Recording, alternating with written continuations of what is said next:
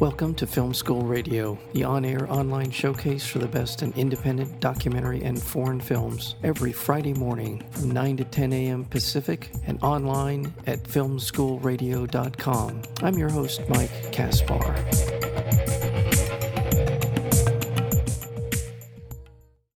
Award-winning filmmaker Emmett Adler's feature documentary film End of the Line is a character-driven political drama about the New York City subway crisis and a long overdue reckoning on infrastructure. Establishing the vital economic importance and the grandeur of New York City's historic subway system, the film delves into the dire modern-day troubles, picking up in the late 1910s when flooding, overcrowding, power failures, and derailments have become commonplace. We're joined today by the director of End of the Line, and that would be Emmett Adler. Emmett, welcome to Film School Radio. Thanks so much for having me. Thank you so much. I love New York City, as I mentioned to you before we got started, and I was so enamored with being able to hop on a subway car and be able to be transported anywhere in the greater New York City area. It was an amazing experience, one that, as someone who's lived in the LA basin for my entire life, it was another world. It was an amazing experience. And I think New York should take pride in the subway system that it has built. But this film is about that and more. Tell me what inspired you to make this documentary film, End of the Line. Absolutely, yeah. Well, I moved to New York in 2010 and I never owned a car when I was there. And, so the subway was my lifeline for my whole lifestyle, any time of day, going to work, coming home, socially, going out, whatever it might be. I was inspired to make this film when a local crisis within the subway system threatened to uproot my life. I was living in Brooklyn, which, if you know a little bit about New York, you need to travel via tunnel or bridge to get to Manhattan. I used the tunnel every day back and forth to get to work in Manhattan. They were going to sever this line from the central hub of Manhattan, which was something that was going to impact ridership that was about the population of Richmond, Virginia. It was 400,000 people who use that. So it was an unthinkable crisis that's hard to even vocalize to a non-New York, non-subway riding audience. I was going to have to leave my home as a result of this. And I looked around the neighborhood that I loved and I realized that it was going to choke out these businesses. And I started going to community board meetings with my camera and talking to business owners. Simultaneously, the entire subway system started to collapse. And that's when the derailments and the power failures started happening. New York Governor Andrew Cuomo, the former governor, was the big boss in town at the time. And he had a lot of power struggles and conflicts that we became aware of that involved the subway. And we pursued those stories and it became very dramatic and surprising. And then the pandemic happened and the subway was a big factor in moving essential workers and was blamed for at one point spreading the disease. And that became just a huge story. And we just kept on going from 2016 to 2021, capturing the goings on and creating a cinematic product from that. And was there a general recognition in 2015 and 2016 that the subway system was in a state of severe decline? Wasn't just, yeah. It looked like, from what I saw in the film and from my own personal experience, it was something that would have crept up on people. It would have been something that they had probably been dealing with and making adjustments in all kinds of different ways. Mm-hmm. Was it a widespread perception that there was something needed to be done with the subway system? Yeah, our film kind of picks up right before the governor declared a state of emergency. So that was the watershed moment, was a derailment that injured 30 people. It's very much like the frog in the boiling pot, where the frog doesn't realize the water's boiling until it dies in the chef's pot. But so that was I think the subway was slowing down, people were frustrated, and then suddenly trains derail. And when trains derail, there needs to be answers, because that's very serious and people get really injured and people can die, and it's happened before. And so then the governor had to answer for it. he responded by declaring a state of emergency. The situation continued to decline. He couldn't immediately fix decades of decline and deferred maintenance in the subway. In January of 2018, the New York subway posted the worst on-time performance of any major rapid transit system worldwide, which was also a watershed moment and just a damning statistic. You know, New York prides itself on being the most affluent city in the world, but its trains were running at about, I think, 58% of the time your train would show up on time at that point. So people were aware. At that point, it started grabbing headlines on the cover of the New York Times. That was a big moment. That tunnel that you described earlier was the L train. Do I have that correct? And in the Yes. film, not only by your own words, but in the film, it's a huge deal. And Yeah. anyone who spent any time in New York City would recognize any kind of disruption, let alone something as critically important as moving people from one of the major boroughs into Manhattan, would be a huge disruption.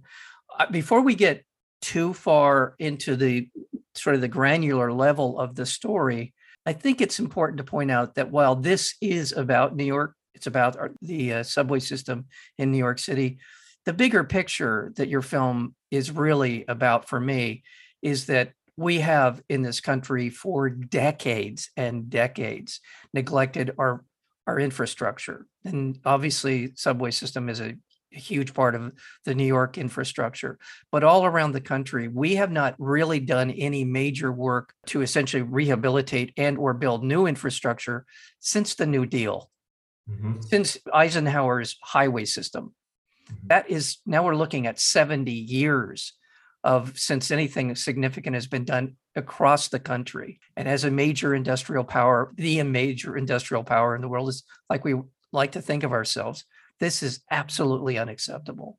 Yeah, I agree. And I think that's definitely what the film is largely about. You know, this is a case study in how American democracy manages its infrastructure and the point that we find ourselves in. And I think, you know, from the New York subway system to the California bullet train to just famous bridges collapsing that have occurred during the same time period across the country, politicians in America get big time kudos for building something new, but they don't get, you know, much by their estimation for maintaining what we have. You know, maintenance isn't sexy, as John Sirico, our New York Times journalist, says, and it's a big problem. And now, you know, the Biden administration has passed a historic package to repair America's infrastructure, package an amount of money that was unimaginable when we were making the film and calling for this type of investment. And so, you know, there is maybe reason to be optimistic, despite, you know, the variety of problems that we're dealing with today that we weren't dealing with then. But, you know, now we'll just wait and see how the money is dispersed. And we're on the brink of a moment that I think Americans and historians will be looking back on 50, 100 years from now as like, that was, you know, now the way we talk about FDR's New Deal.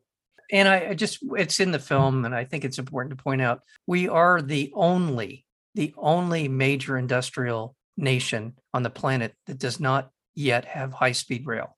Correct me if I'm wrong, but I don't know of, and I just don't know of another country. And when you look at places like China and Japan and Europe, all of them have trains that go 200-300 miles an hour. And we're still literally in the horse and buggy era of train travel.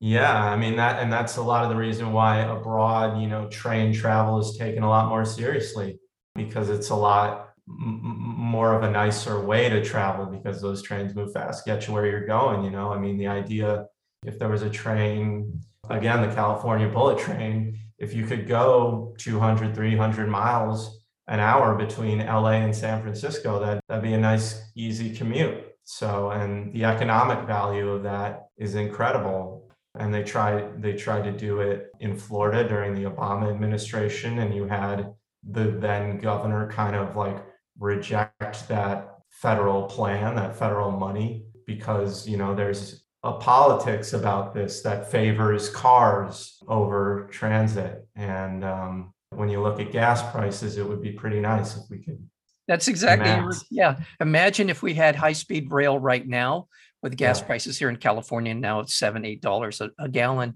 crazy. Yeah, you couldn't get on a train. There would be so many people using transit that, well, I want to remind our listeners, we're speaking with Emmett Adler. He is the director as well as the editor of this wonderful documentary film called End of the Line. It is about the New York City subway system.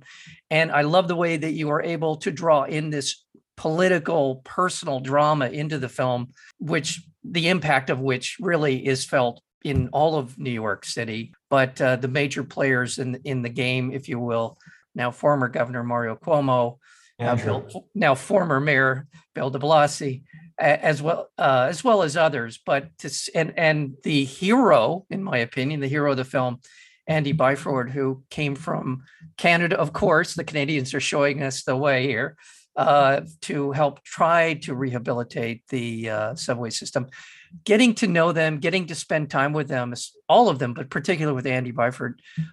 That's the heart of the film for me in terms of just the human drama, how it plays out in everyone's lives. Talk a little bit about that. Yeah. So, Andy Byford was like a sort of a head down public servant type guy before he got to New York.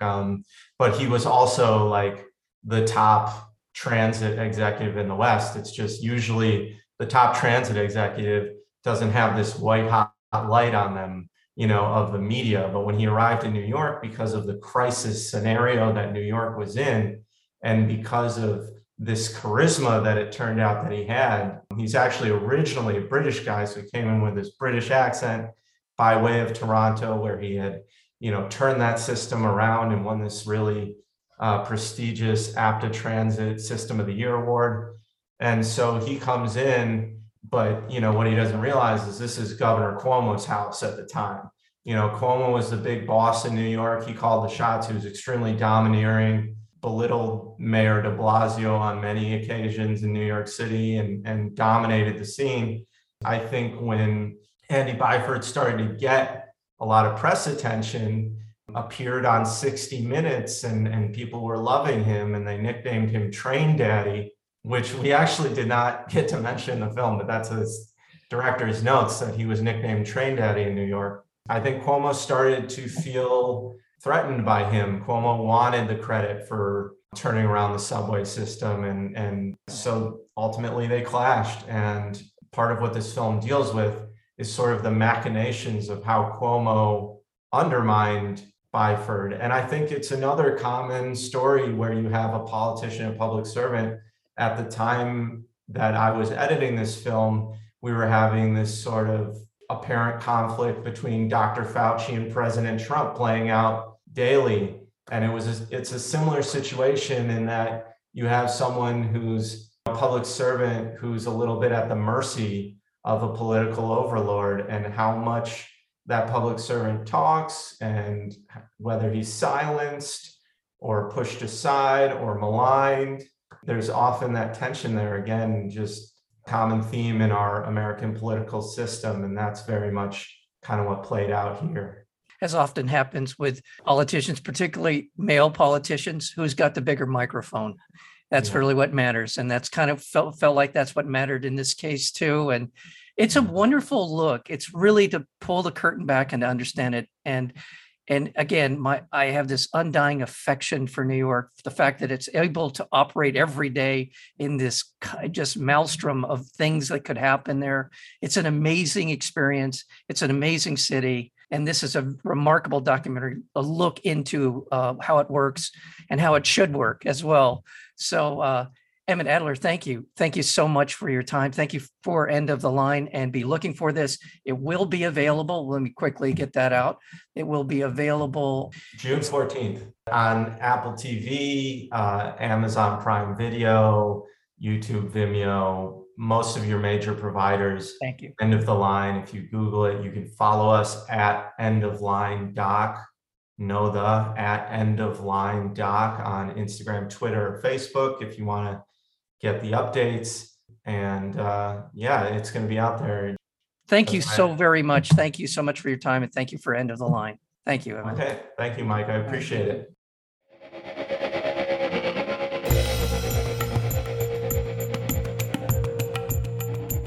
You've been listening to Film School Radio, the on-air online showcase for the best in independent documentary and foreign films. You can find out more about the program at filmschoolradio.com. I'm your host, Mike Kaspar. Thank you for tuning in, and we'll see you next week with another edition of Film School Radio.